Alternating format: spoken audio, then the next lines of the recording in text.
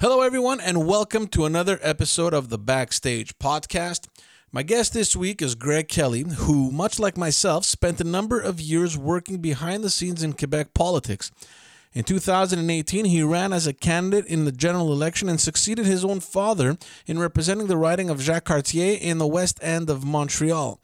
On this episode, we discuss what it's like to follow in his father's footsteps and being among the younger members of the National Assembly. He also gives his thoughts on the last campaign, as well as the different responsibilities that he has, namely the importance of the Circle of Young Parliamentarians. I hope you enjoy this conversation.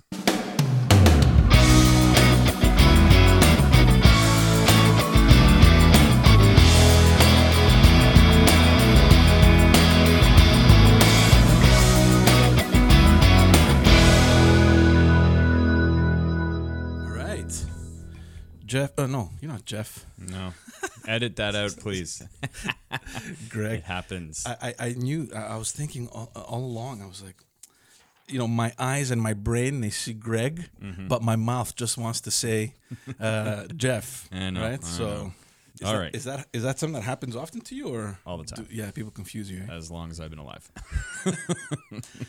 But being confused for Jeff Kelley isn't such a bad thing, right? No, that's the thing that people. Does it bother you? I'm like, well, to a certain point, of course, I want people to call me Greg, but it's not as if like my dad was somebody who was terrible. That like people don't think of it like, oh, he's just like that Jeff guy who was My dad has a pretty good reputation in the West Island and in the liberal circles and even in the political circles just of Quebec. Exactly. So, anyways, but it does happen on occasion, especially since I have a lot of colleagues that worked with my dad. I was fortunate my previous job was working as a political advisor, right? So I started all the way back in 2010. I finished a master's in public administration, and the minister at the time of Indigenous Relations was Pierre Corbet. Mm-hmm. And they needed somebody in their office who I actually in school, not just because my dad was a minister, but it's a subject that I was very curious about. I studied a lot Canadian politics, American politics, and relations with Indigenous peoples was a subject that I just took a lot of courses on. So I had a knowledge of it, of course, through my dad, but also just an own personal interest in the relations between the Canadian Federation mostly and Indigenous people. So I got a job in Mr. Corbet because they needed somebody to kind of work with some of the communities who are a bit more English, and started out there. There was a cabinet shuffle. I went over to agriculture with Mr. Corbet, and then eventually I got a job with Yvon Valliere in Canadian relations. We lost under Mr. Charest, so I lost my job. Yeah. And then I came back in 2014. Mr. Fournier, Jean-Marc Fournier, offered me a job to go back to Canadian relations and help him work on some of his parliamentary leader duties and relations with the English-speaking community. Eventually led to a post working with the Premier of Quebec for relations with English-speaking Quebecers. That eventually led to the creation of a secretariat and the naming of a minister, Kathleen Weil, who I worked with at the end. So a lot of the people I kind of knew through just being in Quebec City all the time, all those years. I was working in Quebec quite a bit, so I got to meet a lot of these different M&As when I was there. So but I never had worked with them. It's one thing to see them kind of as a staffer, but then get put into the caucus and a different look, because now I am the son of, but I'm a colleague, Yeah, exactly. Is it strange, though, to be around all these people that you were just, colleagues and staffers, and now suddenly you're the elected official? Not in my eyes, no. Because I even viewed it when I was a staffer that we literally are a team. Like, I get it. Like the M&A, the minister, and the premier, they have their posting, but we all have to work together. And I've always tried to be a person too that challenged and tested ideas. Like, I was never afraid to kind of speak up and say, well, it's kind of what I think. Yeah. I think that was somewhat appreciated, but, there was, of course, some moments some people intimidate you just because, but I really always tried never to be that intimidated, but get out there and just work with everyone. I tried to do good as a team player, and I still see politics as a team sport. It's not just the caucus. It's important. It goes all the way down to our volunteers, to the people working in the riding offices, and to the people working in Quebec City. So for me, it was just like I'm just kind of going to another role. And of course, it's different, but I always viewed it. They were all there to work for the same goal, same common goal. It's funny because I don't ever remember seeing you. And of course, if you're saying that you worked mostly in Quebec City, it makes sense because I was mostly in Montreal. But we only got to know each other, last year during the campaign, and even then it was just a couple of, on a couple occasions. So I thought, okay, well, there's Jeff Kelley's kid, and he's coming in, and that's fantastic. I had no clue that there was all this background. Yeah, and it's surprised that, like, again, when we go to those, conferences, the congrès and all that, there's a lot of us there. And I guess I remember meeting you. I remember meeting you in the past at some of those events. But again, it was like in passing. Like, you and I had never actually sat down to have like a longer conversation. And part of that is literally just because you go to these events and you will see people. I haven't seen that person in a long time. You end up chit-chatting for a long time. You're with your riding association. I was always with Jacques-Cartier. So the things, they pass by. But it's there is a story behind it. Like, of course, there's my dad. And people always say you have big shoes to fill. And I say, that's true, but I also have my own shoes to kind of make. And yes, I'm 50% Jeff Kelley, but I'm also 50% Judy Harper, my mom. So I also bring in that side too. She I would say she's a little bit more feisty than my dad and a little bit more, upfront and challenging things. So it really is a mix. But yeah, I mean, I never either viewed it as just because I'm Jeff Kelley's son, I was going to get the job, right? Like, I never had that approach. I knew that I had to go out there and work there. And last year, to become the candidate, I got on the ground, I sold memberships. Yeah. I pushed hard for it because I wanted it. I wanted the job, and I wanted to represent my community. Jacques-Cartier and the West Island, I grew up there, and I truly believe that politics is a way to serve your community, and it is a public service. My grandparents were very involved in the community. My granny was involved in the formation of Alliance Quebec, the old defunct Anglo group. Mm-hmm. She worked really hard with the PQ government to make sure that there were rights for English-speaking Quebecers to access to health and social services. Yeah. She fought for that. Yeah. My granddad was an ultimate Liberal volunteer. And if there was a campaign going on, federal, provincial, municipal, school board, he was there. He was there. Mm-hmm. He was going to help the candidate. He, helped out Clifford Lincoln. Like, he was just one of those people. He spent so many years volunteering in politics.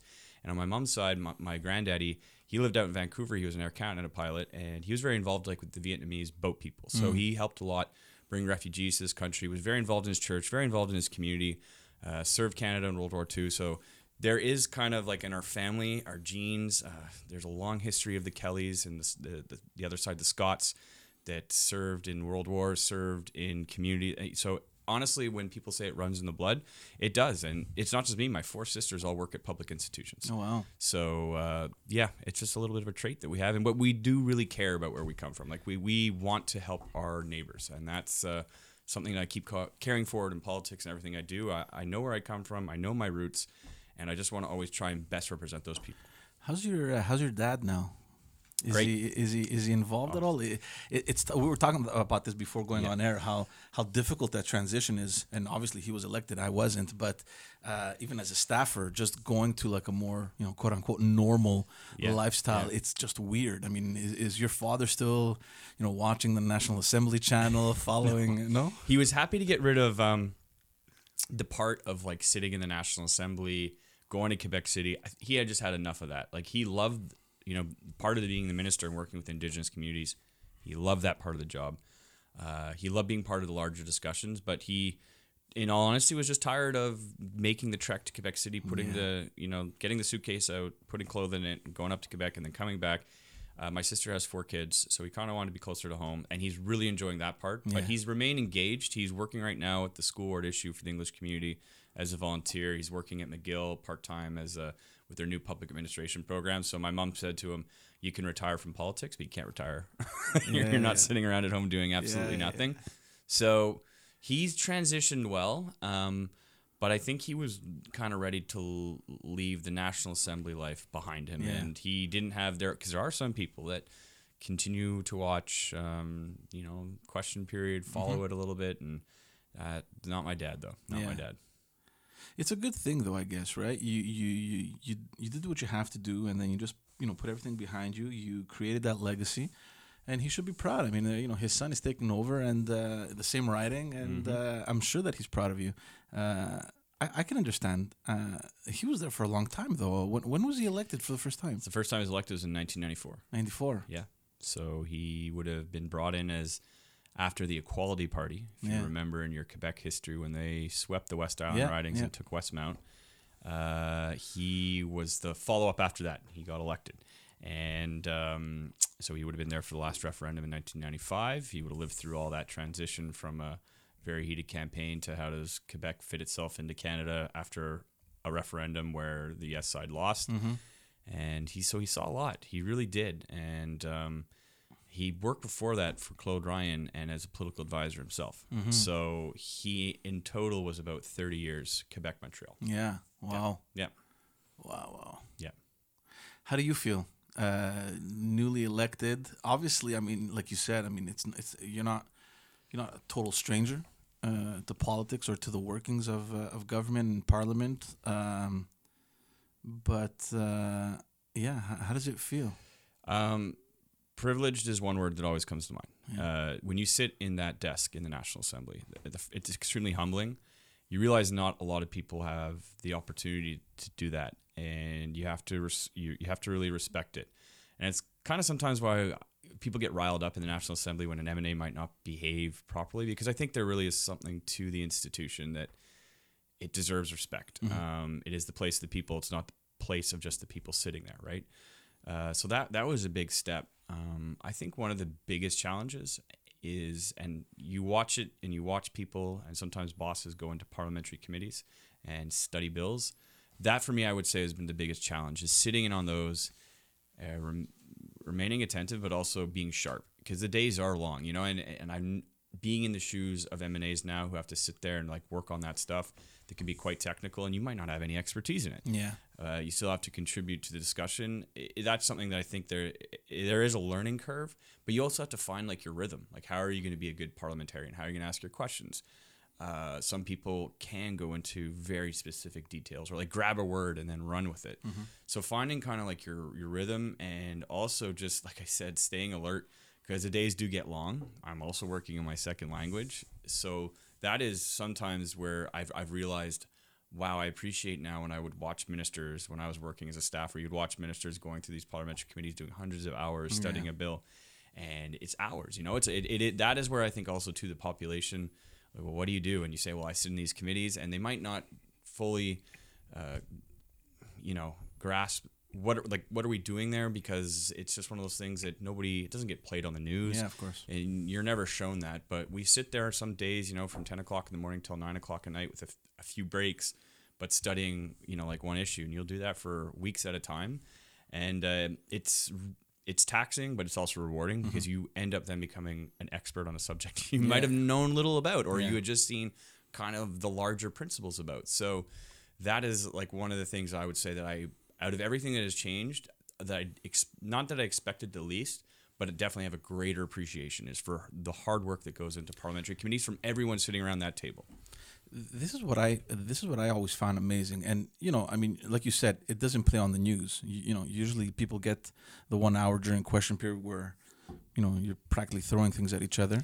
But, you know, people don't realize that the committee work that is being done, obviously there's members from all parties. In general, it's pretty humane, right? I mean, things get done almost on a unanimous level. There's a great deal of cooperation that happens in these committees, which is fantastic. You know, the parliamentary system that we have, and people don't realize that, because very few people actually follow the committee work, right? Yeah, good example to that. We just recently in Quebec City, they passed the taxi Uber bill. Yeah. So the modernization of the transport industry, or whatever the bill's official title was, Bill 17. And off the get-go, the government had not included adapted transportation for people with a handicap. Yeah. Was completely omitted from the bill. And the minister, obviously realized he had made a mistake, but was receptive to not just criticism, but like, we brought amendments forward to try to make the bill better.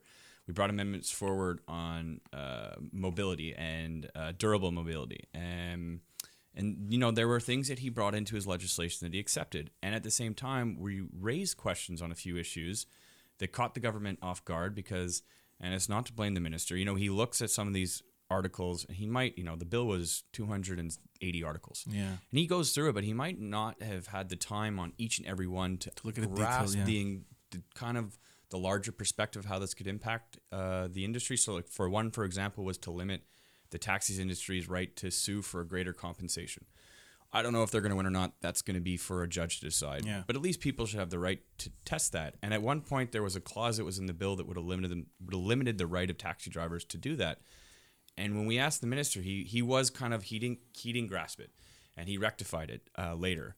But that's just a small example of us being an effective and efficient opposition. And we're not just blocking the way of the bill. we're studying it and we're saying, hey, did you think about this? And him making the adjustments. So that is one thing, like you said, it doesn't get shown on the news, but bills in the end will be modified. Maybe not completely, but there'll be changes made. And a lot of times it's due because the opposition asks the right and good questions, and the government's not always right. No bill arrives in the National Assembly perfect, ready to be adopted immediately. Yeah. Let's go back to the election, 2018. Obviously, you've campaigned in the past. How did it feel for you to be the candidate? So to be the candidate, again, you're extremely humbled to have that opportunity to go out there, represent a political party, go fight for what you believe in. What I think was really the most rewarding was that you have your platform, you're going out to spin, but then going out on the ground and talking to people, and comes back with things that you're like, wow, I never thought about that in my neck of the woods. And also just kind of also gauging what are the real priorities of people. Mm-hmm.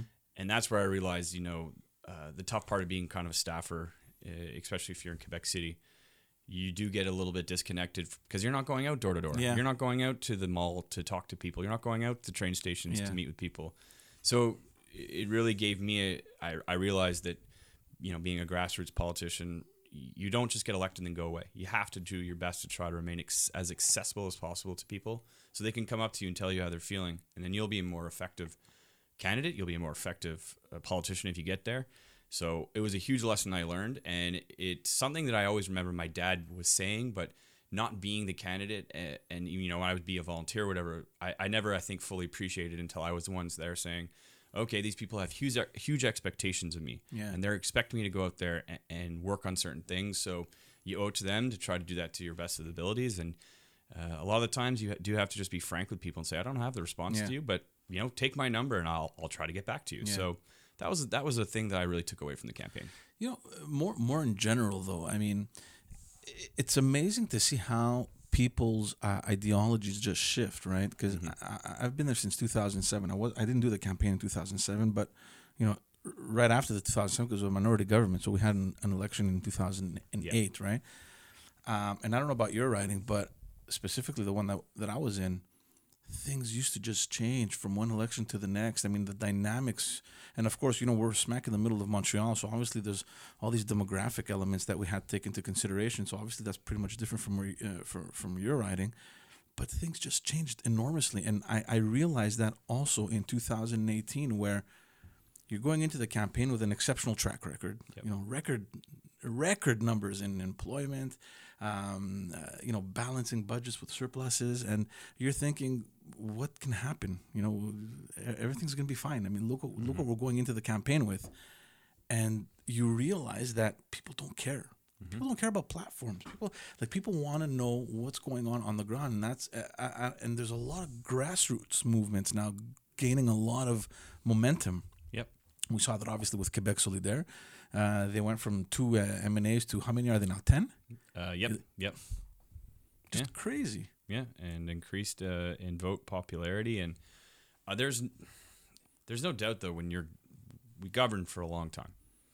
It's tough, like in the sense that everything that goes wrong definitely gets pinned on you. Yeah. And like you said, people don't necessarily notice the things that went right. Yeah. And you can cry out loud that we did so many good things, but people tend to remember kind of the latest thing and the worst experience. So how do you transform then from, and also getting stuck in the position that you become so defensive because it's your record and it's you were the minister and you were that, and then we get on our heels instead of kind of being out there.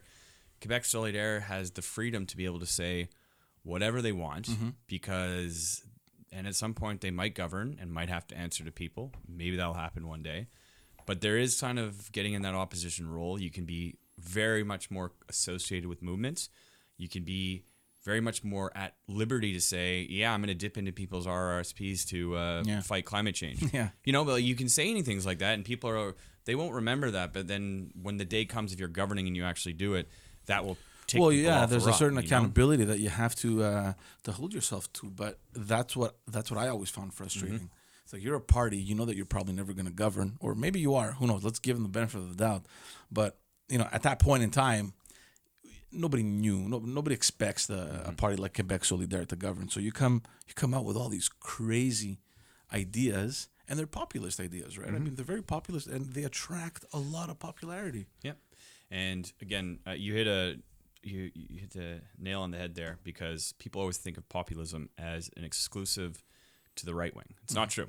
You can be a populist on the left. You can be a populist in the center. You can make the argument, like Bernie Sanders is a populist. Yeah, of course. Barack Obama was a populist in a lot of ways. So there will have to be a reflection within the party too that, there used to be this big liberal machine that existed, and perhaps at one point in our time it did. It's not there now. So how do you reconnect a little bit with the grassroots issues of people, but not how do you build those associations? How do you get people really involved in some of the things that we believe in? How do you rally people around individual freedoms and rights, which right now in the world seem to be something that people are willing to scale back on? I mean, there's a lot of these things that at the party we do have to think about reconnecting, and it's not just always, well, here's the platform, go with it, and people vote because of our record platform. No, but really getting people more involved and feeling that they can participate in the party, participate more in democracy. And it's a tough sell, but it is a huge part of the next phase of the party, the Liberal Party of Quebec, in my opinion. Do you feel that there was a connection lost with the base? I think that there was a certain disconnect with some of our. I think people felt like they would go to our conventions and they would present ideas, get up to the mic and speak and say, okay, this is our platform, we're going to work on it, and this will be the next thing we do in the election. And then it never happens. Yeah. Some people are saying, well, why am I going to these things every weekend? Like, is anyone actually listening to me? And maybe that also has to be reflected how the party holds these conventions. Is it a place where we're going to say that we're always working specifically on building a platform together, or is it more a place that we get together and discuss ideas and do a little bit of networking with one another and try to build connections as liberals? I mean, I don't have all the answers, but perhaps it is just one of those things. What's happening in the United States? How are they holding their conventions? Like, what we do have to look around the world and say, hey, what has worked in other places, and can we adopt that here? But I think it's sometimes, if I was a volunteer, maybe I would have felt that it was harder to see, some of the ministers. Do I really get a time to talk to them? I think it was a little bit difficult to do that for the party when they were in government for so long. There wasn't really a moment where we sat and looked at the party and rethought it top to bottom, which is an exercise which I'm happy to say is being done right now. But I always felt, especially in the beginning when I started, there were propositions coming from all sorts of places. Yeah, like the associations were involved, and towards the end, at least until last year, that kind of I felt that was missing. Yeah, there was one or two committees that were proposing things. Of course, the youth wing has always been very present, which is a good thing. But I felt that too. I felt that you go there and you're like, okay, what exactly is being proposed here? Yep. I don't know what's going to happen, honestly. I'm afraid, and I'll be honest with you, and this is actually something that Mr. Couillard told us at the end of the campaign. I'm afraid that we fall in a pattern where we follow, the populist trends just so we can succeed in support, rather than sticking to what identifies us and what makes our party. Yeah, that's what scares me the most. And I don't want to open this discussion. I guess I don't know if, depending on whether you want to talk about it or not, but the youth wing had proposed a constitution for Quebec, and they made some really, in my opinion, propositions that you wouldn't have expected, right? Yeah. And I was thinking, is that something that is needed right now, or are we doing this because it's the popular thing and that's how we're gonna get people back? This whole question on multiculturalism versus interculturalism. Because Legault won on the basis of the nationalist, and we have to chase that in order to get back our vote. It bothers me a little bit. Yeah. I think that the party, there's nothing wrong with trying to not just dust off, but reinforce what being a liberal and a nationalist means, because I always felt that you could be a Quebec nationalist Doesn't mean you have to be closed off to other cultures, to other languages. You build a nationalism that is inclusive and also one that conquers the world. Like being proud that Quebec, yes, we're a Francophone majority here with, different other linguistic groups and cultures, but we're all here to build Quebec together, and we're all equal. And we're also able to go out there. We don't have to be afraid of the world. We can go out there. We have companies that are dynamic, that can conquer markets. I always thought that was a brand of nationalism that I could accept, and not one that says that there's a majority against everyone else, which is the nationalism that is pushed right now. Union nationale. I mean, that is what it is. So if you want to talk about building a constitution, I'll be there for the discussion.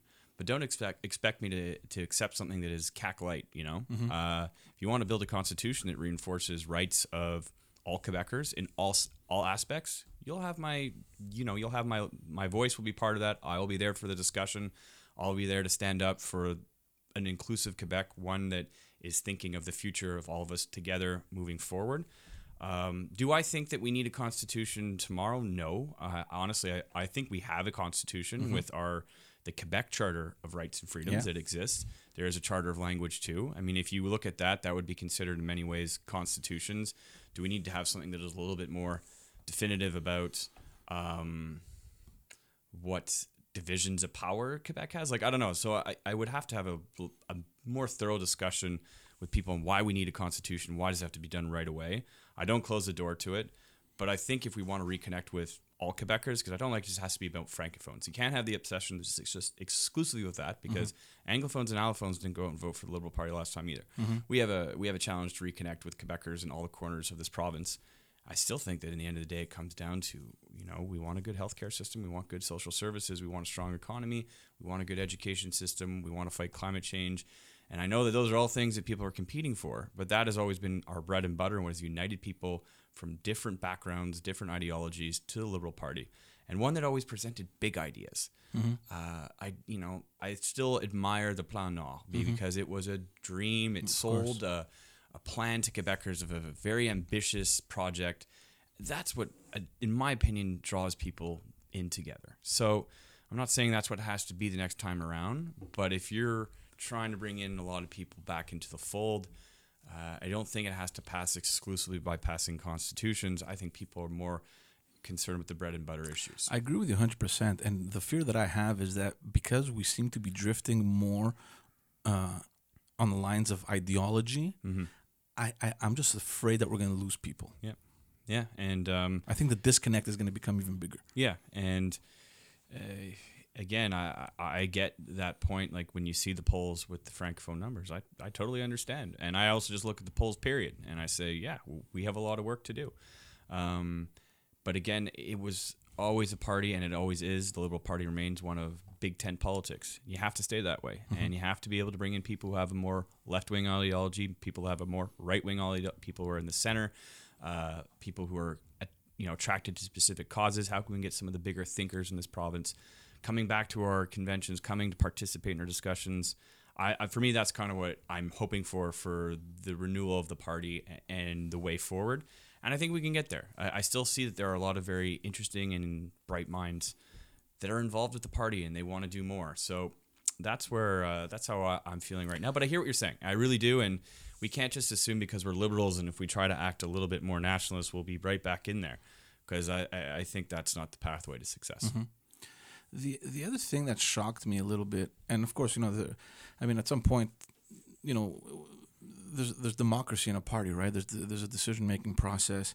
I'm not so sure it was the right decision to launch a leadership race that soon after the elections. Yeah.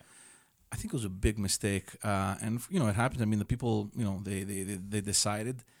I just don't know if we were ready for it, right? I mean, even on a strategic level, you're launching into a leadership campaign at the exact same time when the government is in its honeymoon period, right? Yep. Aside from the fact that you're already low in the polls, how are you going to get that excitement back into the party and into this whole process, right? And it sucks because until now, there's only one person that has officially declared that she's a candidate. And I think she's great. I have nothing against Dominique. I think she's great, but I just would have loved to have maybe 3 or 4 different people just to exchange these ideas, bring people closer to the party. and it's just not happening. Yeah. And I had two thoughts on that. I was in your line of thinking, and I went to my association after. Said I think we should probably try to buy ourselves as much time as we possibly can. Let the next leader take over, and not let somebody do a lot of the legwork to kick-start the party, reorganize it. But my association, a lot of people say no, we think it's good to have a leader sooner rather than later. In the end of the day, a lot of the militants thought the same way, and totally accept that. And so you got to move on from that. But I hear what you're saying on that point too, that perhaps a little bit more time would have been beneficial. That was my line of thinking. But I do also see that at some point people are also waiting on a leader. I mean, Pierre Arcan is doing a great job, but they know he has the interim tag. Yeah. So people, I think, also want the next leader to really be hands-on in reforming this party and getting to work right away on rebuilding things. So I see the advantage of... But we have 4 years, man. Like, I don't know. I don't know. The way I see it is let the interim leader do the 2 years, create the cohesiveness in the party, perform well in opposition, pressure the government, gain some momentum, and then bring in your leader towards the end when we're approaching the elections, because you don't want the leader to come in soon now and have to trip or have to overcome all these stumbling blocks until you reach the election. You have no idea what might happen until 2022, right? Yeah.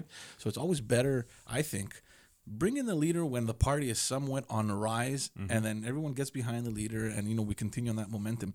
I think that you bring the leader in sooner, there may be a stumbling block, and we may be left in opposition for another 4 years. Yeah. No, and for sure. I mean, one way or the other, is there potentially another scenario where it comes later and it would have worked out well? Perhaps. But like you said, now that next person coming in is going to have a good period of about 3 years, 2.5 years to set their mark, and going to have to obviously manage some rocky waters. There's no doubt about it. But the plan also has to be that the person comes in and then really implement something that is a concrete strategy to get to 2022. We can't just assume because we're liberals, and this is the old adage about liberals who end up being too arrogant, is that, we'll just go next time and win because we're liberals. I mean, it's good on one hand that people think we can always win. That helps keep your brand alive, but you also can't have this plan that you just think it's going to happen. So if somebody wants to come in and is serious about the job, is well organized, and is going to lay out a game plan, reorganize the party, re-engage our militants, prepare us for 2022, because it's going to have to happen almost right away, that the machine starts getting to work. Yeah. It is, of course, a big task, but I can see also on the flip side the advantage of leaving the leader to really put their mark on everything. And it's something the party never really had. Mr. Couillard won, and then within... It was instant. It was like instant he had to go to the campaign. Well, because we were in a minority government too, right? So that was the circumstances of the moment, right? Yeah, exactly. But, I mean, now the fact that we have 4 years, I mean, it just seems that it's still so far away. Yeah. And I get what you're saying, with, certain people at the party taking... parts of the electorate for granted. We're like, it's okay, we're liberals. We're we're going to get together and we're going to come out to vote. I noticed that the younger generations now that are coming into that voting age, regardless of what their parents are voting, they're not there. Yep. You have to go get them. It's like this renewal that we have to engage in. I remember in 2018, the campaign, for some reason, they had to come out with an internal poll where they told us the youngsters, like the 18 to 35 demographic is liberal. And I was looking at them and I was like, where? Yeah. I'm like, come and walk in my riding. I mean, I'm not sure those youngsters are liberal, I mean... Or voting. Or voting, yeah. Well, now they seem to be a little bit more engaged. The social media, I mean, they're present. They're much more aware of the different causes. Like, for example, the environment. We had a march in Montreal a couple of weeks ago. It was just enormous, right? Yeah. So, and there's a lot of young people engaged. I think the engagement isn't so much the problem. I think it's reaching them on an ideological level to tell them that, listen, this is what we're proposing. Where do you stand on these issues, right? And not to necessarily take that for granted. Yep. There's a federal election. I mean, I'm not sure when we're going to post this episode, but just for the people listening or watching, we're a couple of days before the federal election. And I was talking with an organizer, because, we're doing the car ride conversation, so I'm interviewing a bunch of candidates. And there was this organizer that I was talking to, and we're not going to say the riding, but he was, they were campaigning specifically with an ethnic group, And I was telling him, like, are you sure that's the best strategy? Yeah, don't worry. They usually vote for us, or we're just making sure that they come out. I'm like, okay, yeah, you have to make sure that they come out. But I'm not so sure that the younger generations, because their parents were voting whatever party, that they're necessarily yours, right? And it's just this, I don't know what it is. It's a bug that we have, especially when it comes down to strategy and when we're organizing a campaign, where by default you just grab chunks of your electorate. Okay, these are with us, just to figure out where your numbers are, right? Yeah. And I think that's going to be a big challenge. Yeah. And Quebec has more recently really been a swing province since Jack Layton. Yeah, I agree. We've seen waves in Quebec that we haven't really seen in other provinces. Like, just all of a sudden, out of nowhere, a bunch of people marched to the polls and voted in a way that all the political analysts said, no, it's going to go, even for Justin Trudeau. I mean, it was I was surprised by how many seats he won last time. And I said, wow, man, Quebec in some of these areas. Well, he was coming in third, right? Yeah, he was coming in until third. About a week or so. And a week before. and he basically won on the coattails of Quebec, honestly. And of course, Ontario helped out a big, but it was surprising. And even with the CAQ. I mean, the CAQ went into the last campaign rising and into second, but in very close competition with the PQ. PQ, basically all their voters went to the CAQ, and some of our Liberal voters went there. But that was also, even the last 2 weeks, there was for sure a movement of a lot of people who are undecided voters, or voters who are just, usually vote Liberal, this time voting CAQ, or, that loyalty was gone. The loyalty was gone. And I think Quebec voters right now, fickle is a good word to use. But like you said, you can't just count on people because they voted for you last time to go vote just because I'm just going to go vote red again. I'm going to go vote blue again. Yeah. And how do you break down that barrier? That is I think a huge challenge, and we see that in politics across North America right now. How do we talk to kind of the middle class, younger voter, young families right now, and what are the ways that they're consuming the media? 45. Yeah. They don't consume the media. They don't consume politics like the previous generations, and a lot of the practices to get people to vote are based more on practices from older systems. So it's a really good question. I've yet to crack that one. Besides the fact, I still think at least retail politics of going out into your community to see as many people as you can remains, at least so you can meet them, and they'll know your face. I think people still appreciate that. Yeah.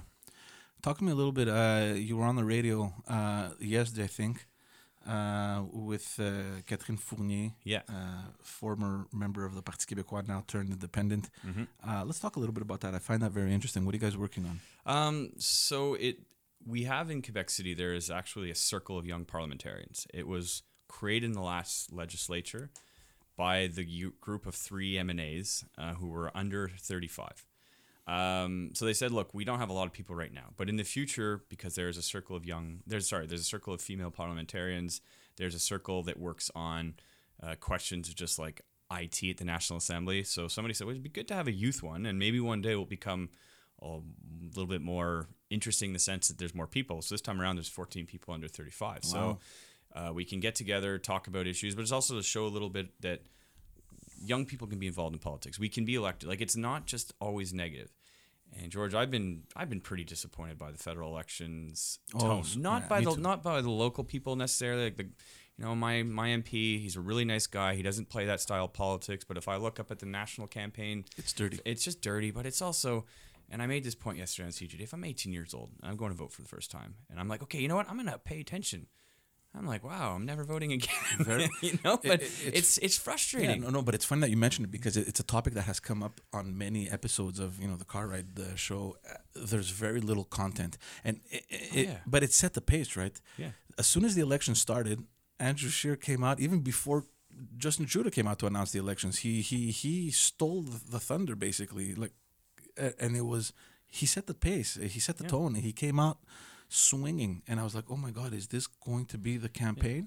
Yeah. I mean, and that's why yesterday I went on with Catherine Fournier, who we're from 2 different walks of life. Yeah. There's no doubt about it. And she wrote a book, and I read it, and there's some ideas there, and I read, I'm like, I now understand a little bit where she comes from. There's some things in there that there's commonalities between us.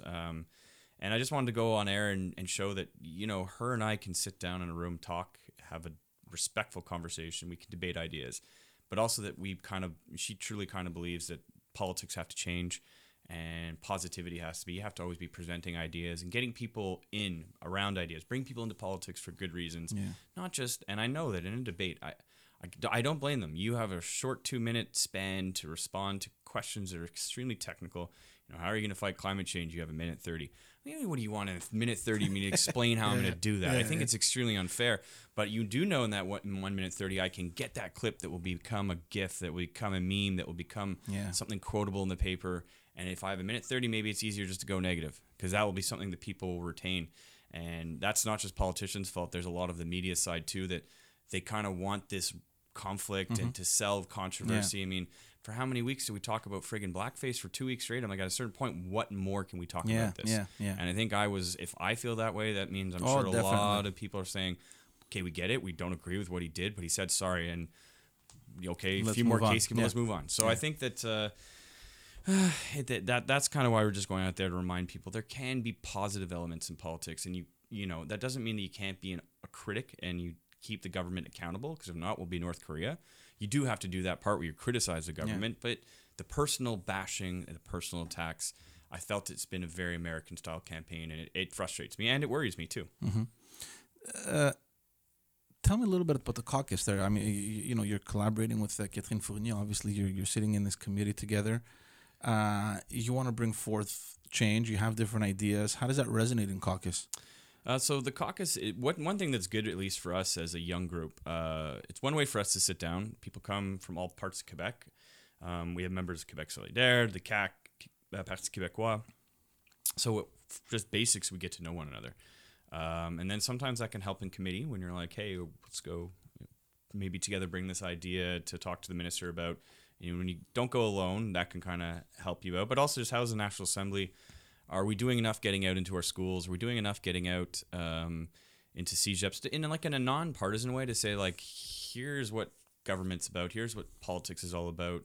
You don't always have to see it as a constant conflict. It's a place where ideas can be shared. So I think in a lot of times we're just trying to talk about how we can make the National Assembly look a little bit younger, because it is obviously a lot older people that are there.